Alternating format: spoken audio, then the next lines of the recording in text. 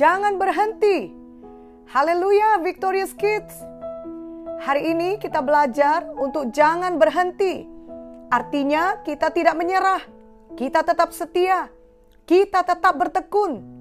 Khususnya di tahun ajaran baru ini, mungkin Victorious Kids menemukan banyak halangan untuk fokus belajar. Namun janganlah berhenti menjadi anak yang rajin belajar.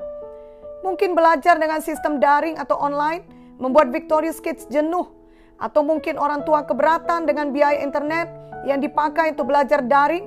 Atau ada bahan pelajaran yang susah dimengerti dan susah untuk dipelajari karena tidak dapat bertanya langsung kepada guru seperti dulu ketika masih bertemu langsung di sekolah.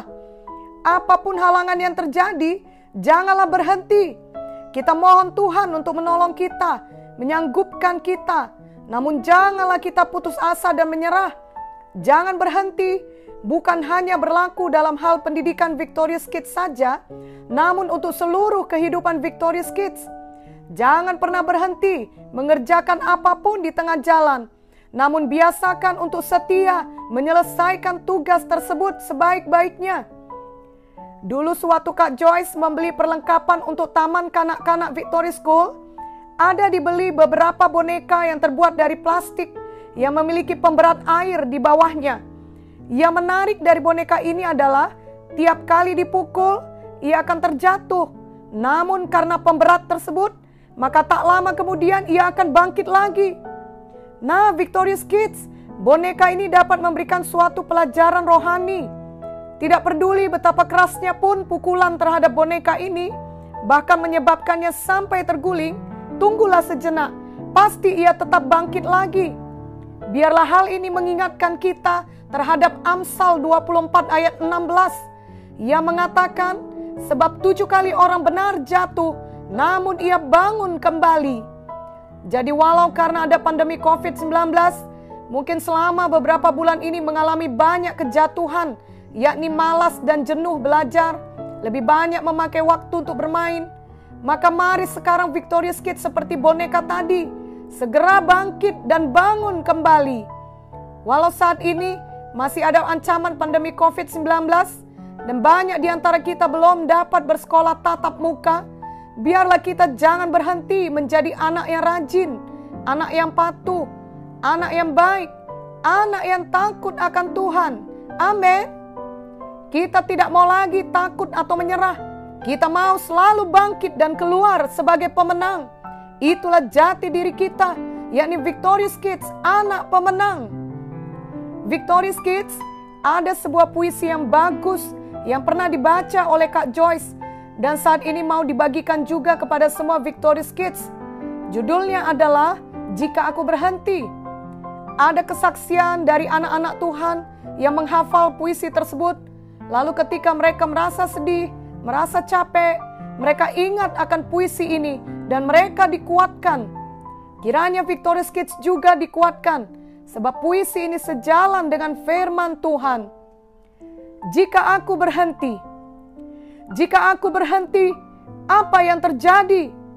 Mungkinkah perjuangan mati dan aku merdeka diri?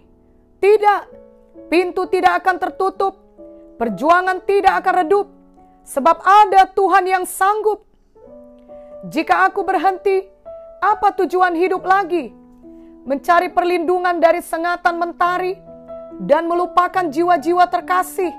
Inikah bahagia diri? Berdoa untuk kepuasan diri sendiri?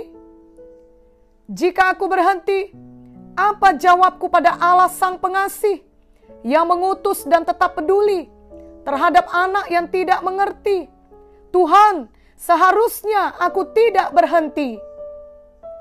Jika aku berhenti, biarlah ketika aku mati, bukan semasa hidup lagi berfungsi, bukan pula ketika kecewa mengitari diri, tidak pula ketika kritik dan penolakan menimpa diri. Tuhan, jika aku berhenti, biarlah ketika aku mati. Victorious Kids, jangan pernah berhenti mengikut Tuhan dan percaya kepada Tuhan Yesus apapun yang terjadi. Ingatlah akan hal ini sampai Victorious Kids dewasa nanti, bahkan sampai selama-lamanya. Tuhan Yesus yang tinggal di dalam hati kita jauh lebih besar dari semua masalah, tantangan, dan halangan. Roh Kudus di dalam kita lebih besar dari semua roh dalam dunia ini. 1 Yohanes 4 ayat 4 berkata, "Kamu berasal dari Allah, anak-anakku, dan kamu telah mengalahkan nabi-nabi palsu itu, sebab roh yang ada di dalam kamu lebih besar daripada roh yang ada di dalam dunia." Victorious Kids, masih ingat cerita pemberat air dalam boneka tadi? Nah, pemberat dalam boneka itu adalah seperti Roh Kudus dalam kita. Banyak orang mengira kita tidak akan dapat bangkit lagi. Bahkan setan mengira kita akan menyerah. Tetapi kita akan membuktikan bahwa kita lebih dari pemenang. Kita bangun dan bangkit, bahkan lebih baik dari sebelumnya. Karena ada Roh Kudus di dalam kita yang tidak akan pernah dapat dikalahkan. Seperti firman Tuhan dalam Efesus 1 ayat 19 yang berkata, "Betapa hebat kuasanya bagi kita yang percaya sesuai dengan kekuatan kuasanya." Mari ikuti doa ini dengan segenap hati. Oh Tuhan Yesus, saya buka hati saya untuk Tuhan Yesus. Masuklah Tuhan Yesus dalam hati saya. Dan jadilah juru selamat pribadi saya. Penuhilah saya dengan Roh Kudus. Tolonglah saya untuk tidak berhenti menjadi anak yang baik dan rajin. Saya mau terus rajin belajar, rajin berdoa, dan membaca firman setiap hari.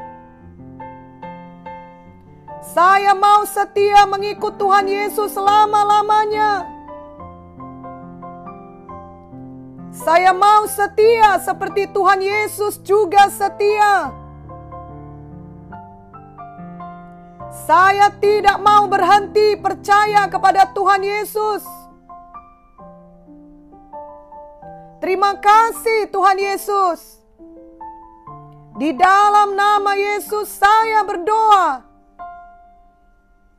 Amin.